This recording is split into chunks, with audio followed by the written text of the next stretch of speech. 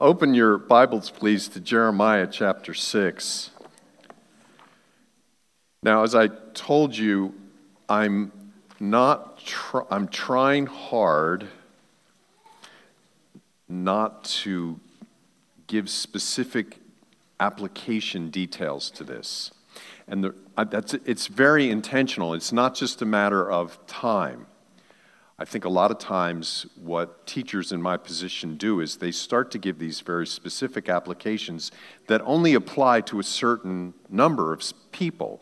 But I really think what we're supposed to do is, as a church community, we're supposed to talk about these things and together come to conclusions about what is wise and what's good for our particular family and our particular church. And this might relate to the education of children. It might relate to the use of smartphones and introduction of smartphones to your children. I mentioned retirement. There's no answers to this. And one of the reasons we're going through the book of Proverbs as a church is so that we learn to think according to the way the Bible thinks in our own culture, because these truths about wisdom apply everywhere, all times.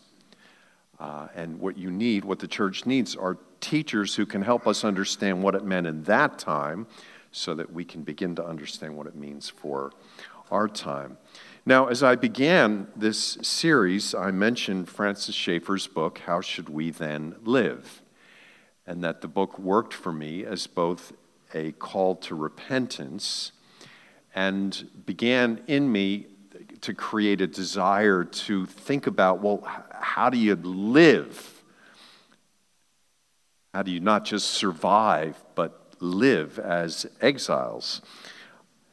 The book is a call to recognize the idols of our day and repent of our allegiance to them, and to turn from all the injustice that flows from our idolatry, even if it's injustice that just exists within our own home, our own small relationships.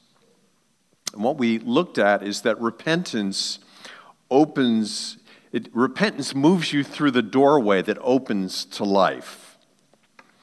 Faith in God's promises for the present and hope for His final restoration of all things creates the kind of heart where you can live in this idolatrous world today. Once you've recognized the idols around you and turned from them and all the sins that they legitimize, you must ask the question, okay, now how do we live? How do we conduct our lives today? What does life animated by the Spirit of God look like in eating and dressing and finding shelter and working and earning and spending and making use of what God's created and celebrating and resting? So these are all the kind of topics that I think the Lord wants us to begin to think. I'm not just going to go with the flow, whether it's the world's flow or just the church's flow, but I'm going to search these things out in wisdom for finding out how to live. So I already mentioned that there is a danger in trying to mandate practices. So I don't want to create a list of do's and don'ts. Don't watch TV, do eat organic food. You know, that's kind of where it can devolve to. Don't send your kids to public school, homeschool. I think if you just ran by that rule, you would make great mistakes. Making commands the Bible does not lead to life. We need this deeper wisdom. And so I want to cover 3 ways of pointing towards seeking out this deeper wisdom and get the conversation going. So, Jeremiah chapter 6.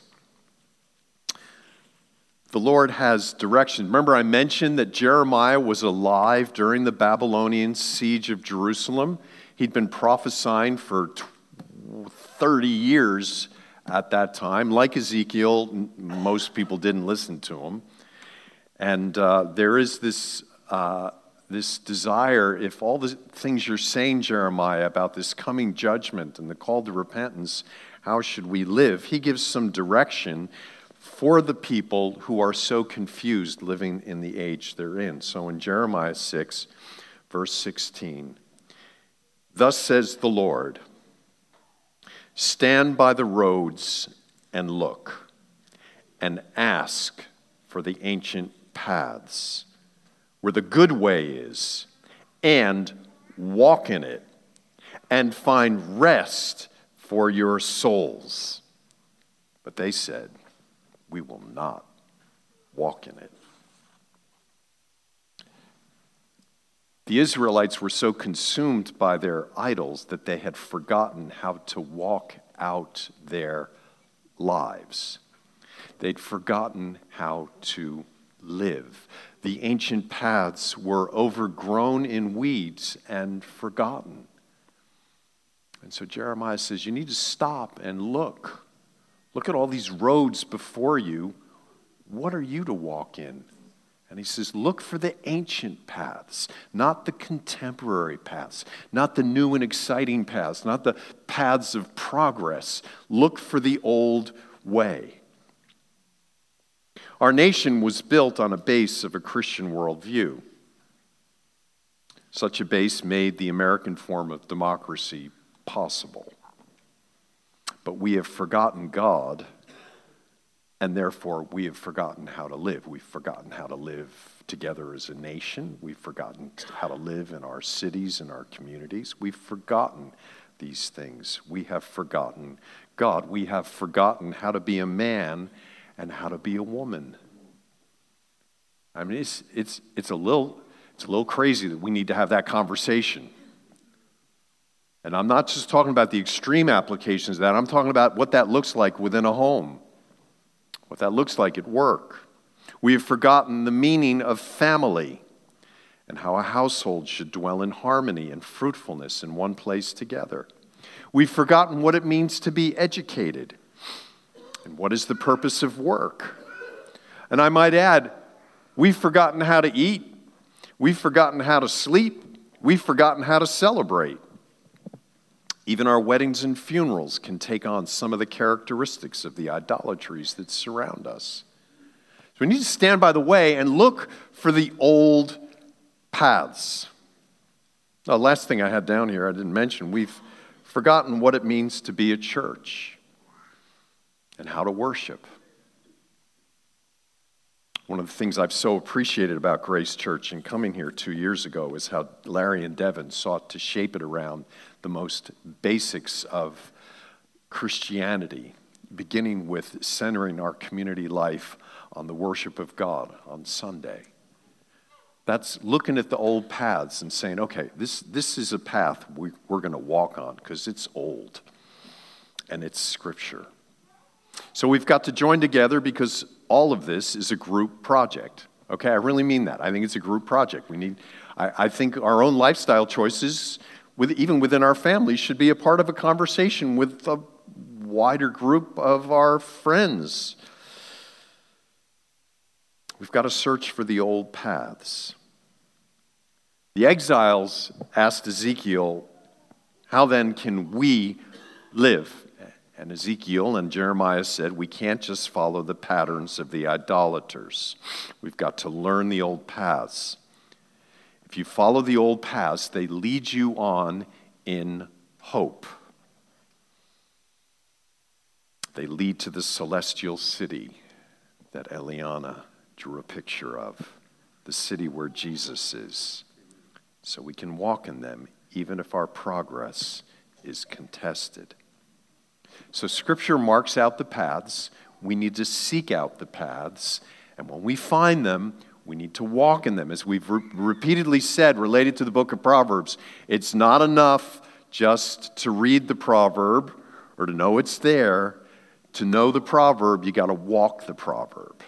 That's basic biblical wisdom. So number one is we need to look for the old paths. Number two, we need to build households in a community.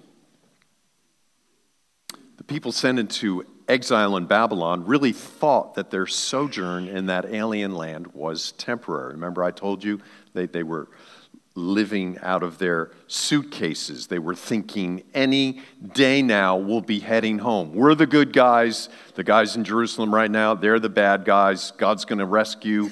He's going to cleanse the land. We'll be back, and things will be back to normal. And it was a false hope. Turn to Jeremiah 29. Just flip over, scroll over, whatever you do with your Bible.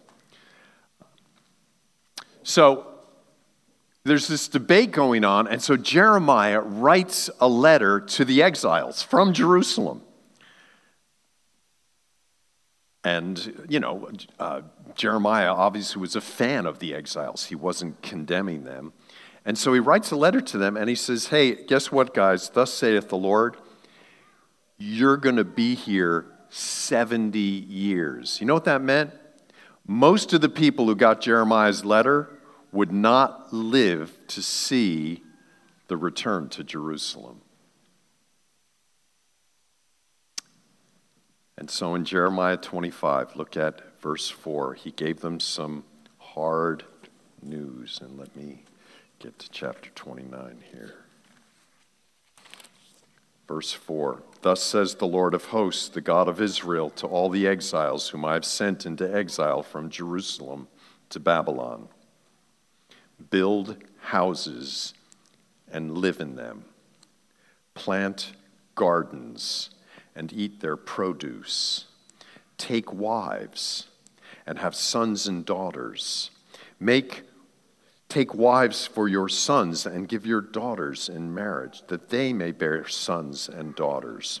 Multiply there and do not decrease, but seek the welfare of the city where I sent you into exile, and pray to the Lord on its behalf, for in its welfare you will find your welfare. So get to work. You're in exile. Don't treat this world like it's just a temporary place. Get married. Grow a family. Let your sojourn in this foreign land be beneficial to those who live there. Seek the welfare of the city. Yes, they are idolaters under God's judgment, but remember, He does not delight in their death. Seek their benefit. Invite them to join you in finding life and grace through the gospel. Just don't bow down to their idols, which is what got you sent into exile in the first place. This is so simple. I think a lot of times in the context of the messages that I'm bringing to you, there comes this call for doing some radical exploit for God. And I think the word of the Lord to us is, grow up, get educated, get a job, get married, buy a house, have kids, prepare them to get married. Take care of your neighbors. Watch out for those around you. That's how you live in exile. Now, that doesn't take away that anything. Some of us are called to go to a foreign land to bring the gospel. Ed and Robin O'Mara, Nancy and I were just with them. They're doing that. That's wonderful, but that's not the vast majority of us. And I look around this room, and guess what? We're already doing it. I think we got to think deeply about some of the things we're doing. I do think we are influenced by some of the idolatries of our day, but we're already giving ourselves to that. Do you realize that the family in the United States of America as an institution is collapsing? In 2015, the Supreme Court basically defined marriage out of existence. And so what you're doing is radical and beautiful and good. You know, I just observe, sometimes you'll find me, maybe think he's just old man pottering around, but I'll just stand in the crowd and just look at everybody. And I was doing that this weekend, I was doing that last night, and I see your children living in harmony with one another and other children here. I see young and old all relating together. And I just think, this is amazing. I don't know of many places you can go and have the kind of experience that we're having here. This is our calling. It's so simple, yet so radical. One of the idols of our age promises each of us that if we can build a good life, we can build a good life around our desires. I was talking to Corey about this last night. He was saying in his school, that's like a big message. Be yourself, find out who you are, go for it. That's the command. Decide who you are and live that way. That's the mantra of that old chameleon, Madonna, and scores of entertainers who followed her in her footsteps. The call to invent yourself drives you away from the call to marry and have families. Or if you do marry and you're not able to invent yourself the way you want to because your spouse is keeping you from it, well, let's go on to another relationship. Mammon says that the only way to achieve your dreams is to get educated in its best schools and then serve in its top businesses. Put all your focus there so you can rise to the level of buying what you want and claw your way to happiness. Mammon draws you away from loving your spouse and raising children. But we are not of that religion. We seek to find out who God has created and called us to be. We submit to that and walk in that. So we're standing by the ancient paths and we're saying, Lord, I'm going to walk on this road. Now, how have you created me? What family have you put me in? What talents have you given me so I can walk on this path that you have laid out before me and chosen for me so I can please you? Embedded in our very created nature is the calling to marry and bear children. It's really basic, but now we have to say it. When I begin premarital counseling, often one of the early questions I ask is, what is the purpose of sex? And people look at me like, is this a trick question? No, it's not a trick question. Then the answer is the purpose of sex is to make babies. Okay, now there's all kinds of fringe benefits, but that's what it's there for. That's a good thing. It's a beautiful thing. But we have to step back and say, wait a minute, what's the path here that the Lord has laid down for me? Now, not all marry, and not all who marry can bear children, but this is the way of the creation God made. And even if you cannot marry, you still have a household and a family in the people of God, which Jesus says is actually primary before your natural family. Your contribution to the household of God is as valuable as anyone's. When you're living as an exile, you can think, why do anything permanent? Life is hard enough here as an exile. I'm going to wait till things get better to settle down, marry, buy a house, and have babies. I cut this out of the message, but I'm going to put it back in. There was this guy, his name is Charles Peggy. He was a strange fellow, a very talented poet, and respected and recognized by all the top literary people of 120 years ago. He was a socialist, a Roman Catholic, and a mystic. But what's significant about something that he said as he's trying to find a way to transform society into this socialist paradise along Roman Catholic, he said this. This is a quote from Herbert Schlossberg in a book that he wrote. He said, "The true revolutionaries of the 20th century will be fathers of Christian families." So you want to be a revolutionary? Guys, you want to really make an impact in this life, really go for it in life?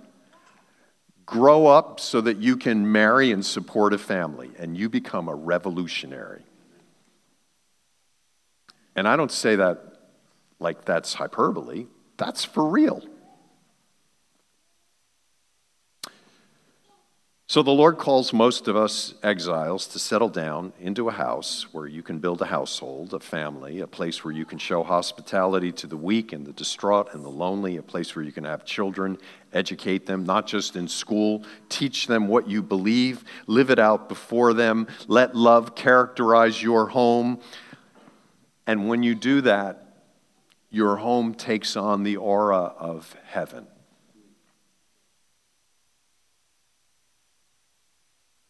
And it's very important, and this is leading to my next point, but I'm not there yet. But when you buy a house, when you marry, when you have a baby, when you have a birthday, when your children get married, it's very important to celebrate. It's important to mark moments and remember the goodness of God and reflect on things. Birthday parties are wonderful. Thank God you're in the world for 8 years now. Looking forward to the next 80. Well, when you're 8, we're going to have a birthday party. I think we're to be a people who enjoy good food. People who love to tell stories. People who love to sing together, laugh together, play games together. Now, you may think this little family church retreat, you may think, well, it's really two things. We have fun together and then we have these meetings. No, they're all of a piece. See, we're a people who worship and we're a people who play. We're a people who study and listen and pray and a people who get together and laugh and make s'mores. It's all of a piece. It's all good. And we are called to take care of the community where we live. So we're to watch out for our neighbors, seek the welfare of the city where you live, serve your neighbors in their need, practice hospitality, tell them about the hope you have in Jesus, pray for your political rulers. This is how exiles live. It sounds really good to me. It doesn't sound to me like I have to attain to some goal of wealth or status or acclaim or somehow impress someone in the news media who is going to then broadcast my greatness. None of that's necessary. I may not live to see the ingathering of all of God's people into a restored creation. That may come after my death, but I want to build a family and a church that will live in love and joy as long as I have breath in my lungs, because this is how we live in exile. I think that families and local churches are the two institutions that will allow us to live in joy and happiness in this age. And we need to keep our eyes on both. And we need to work toward the success of both. We live by turning from the idols of our age and then giving ourselves to all the created goodness God has bestowed on us. So, look for the old paths and walk in them. Build households in a community. And then number 3, and I've already alluded to this, 4 verbs: rejoice, give thanks, enjoy, and laugh. We live in a time of rapid change. The rot is moving through our civilization. The sense I have is that the curtain is falling and the light's dimming as God in his patience and mercy gives us last opportunities to repent. And I thank him that he continues to give us this opportunity. He takes no pleasure in the death of the wicked. We're exiles and sojourners in Babylon, waiting for our king, appealing to those around us to submit to him and find life. I think we should be more focused on the old paths and the communities and families God's given us, and not be so immersed in what the news media, by the way, is driven by a god called Mammon. We get our heads so in that, it can be so depressing, so anxiety-producing, so scary that we just walk around like the Lord's not coming back, like his judgments are no good, like the gospel isn't true anymore. So I want to tell you a story to illustrate this. I have been reading The Lord of the Rings with my grandson, Caleb. It's one of the highlights of my week when the two of us get together to talk about what we have just read. Last week we came to the chapter where the final battle for the one city in Middle-earth, the one city that can resist the forces of evil, and the armies are preparing for a huge siege of the city. And the ruler who should be leading the battle,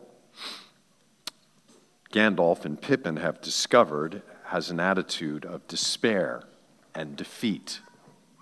He's given up. As Pippin and Gandalf return to their room and look out the window onto a field that in 24 hours will be a field of slaughter, Pippin notices something about the wizard. Now, I think this captures something really interesting. And what's interesting is that Tolkien describes this but never explains what's behind it. This is what Tolkien describes, what Pippin saw. Let me quote.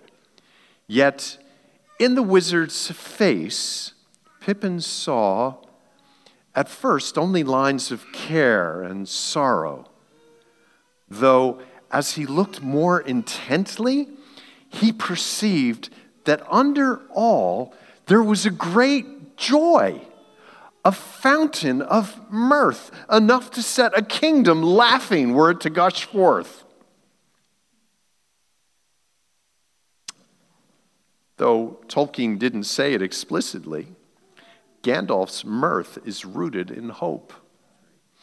So he's looking out on what is going to be a field of death. And he's realizing if this city falls, Middle-earth will be absolutely controlled by the forces of evil. And he's full of care. He's worried. There's sorrow. But underneath it all is this joy, even mirth. See, Gandalf knew, and obviously Gandalf's a fictional character, okay, I get that. Sometimes I forget, but actually somebody made him up. Gandalf knew, and we know, that eventually good triumphs over evil. That in the end, light drives out the darkness. And so finding and walking on Old Hope Road may be difficult at times, even brutal at times. In the end, that road ends in peace and justice and glory, because there we will see the face of Jesus.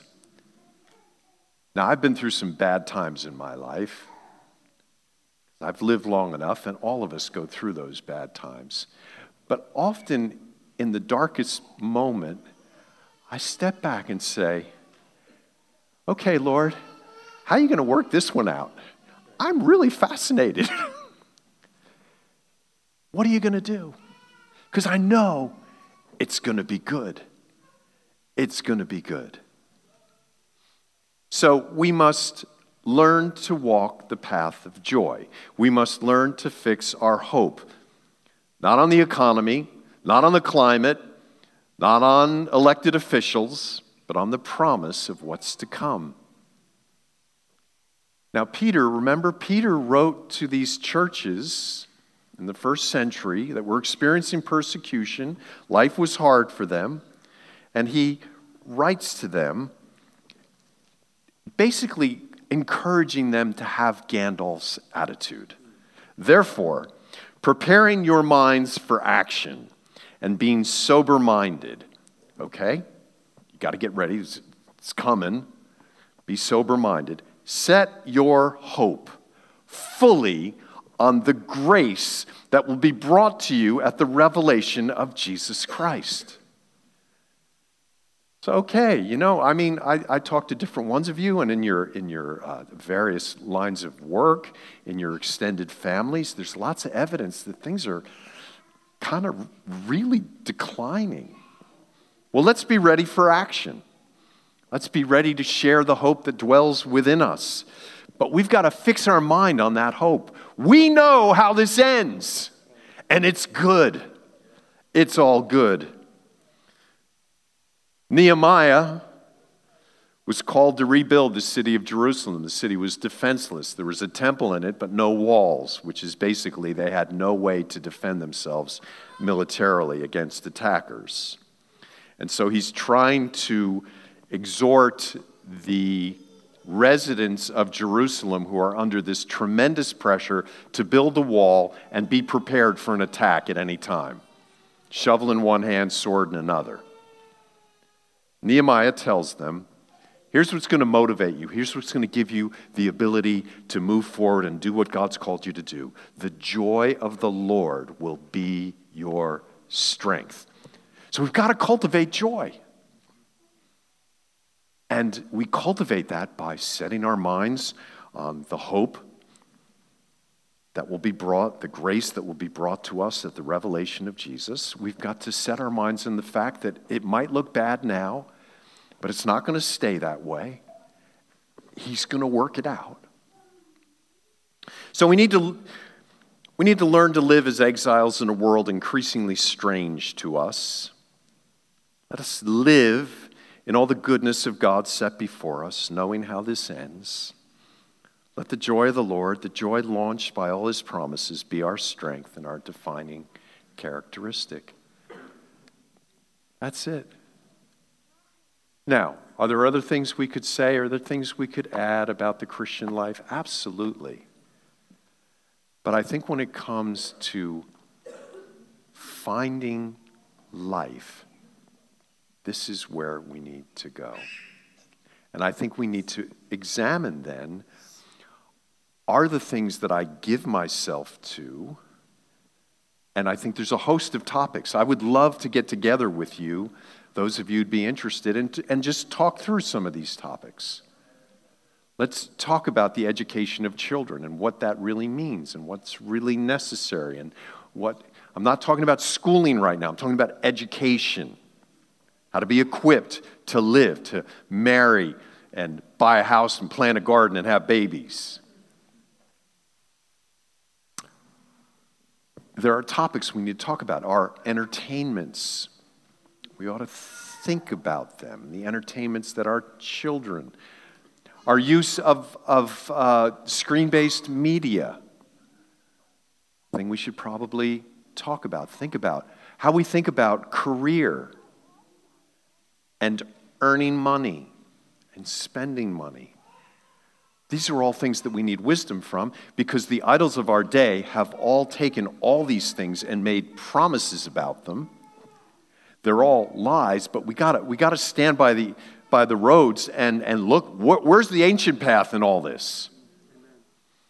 And so I would urge you to get on that road. Call it Hope Road. So let me summarize, and then we're done. We are under God's judgment in our homeland, in America. But God's judgments are good. They set right what's been wrong. We are comforted by the fact that God takes no pleasure in the death of the wicked. And this is why we sometimes wonder why he is slow in his judgments. He invites us all to repent and to trust him. Those who repent become exiles in their own homeland. That's a reality. We cannot learn to live from the idols of our age. We must search out the old paths found in Scripture and walked out in earlier ages. Okay, people in past ages have figured this out. While we await the return of our King, we must take jobs, buy homes, marry, raise children, prepare them to marry. That's the business we're about. It's not a distraction from your life. It is your life.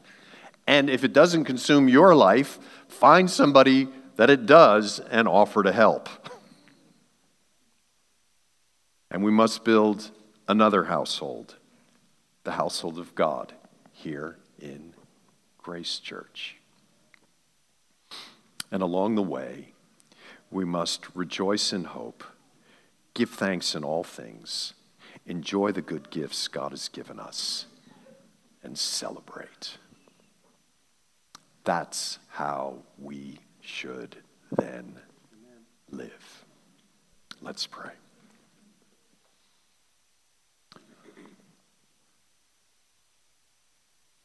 Lord, thank you that though we may never have seen these things in these exact portions of your word, we have sought to live in them. And now you're explaining more to us of how to think about these things and live our lives. Thank you that Grace Church is an authentic church built on people who have repented of their sins and put faith in Jesus. Thank you for the blessing of marriage and children and grandchildren. We pray, Lord, that together as elect exiles, we would learn to walk the old paths in what we're told is the newest and most exciting and progressive society ever, but we see is crumbling from within. I pray, Lord, that our lives, each of us, our lives, and all of us collectively, our families would be characterized by joy and laughter. That though there are many cares and sorrows in our lives, we know how you're going to bring an end to all this. And so in hope, we can have laughter and mirth. Even though we don't know how, we expect it. And we know, based on what you've done in Jesus Christ and sending him into this world to live for us, to die for us, and to rise for us, if that's how you started, we can only imagine how good it's going to be. And so we ask that you would teach us how to live according to what you've shown us in Scripture. In Jesus' name we make this request. Amen.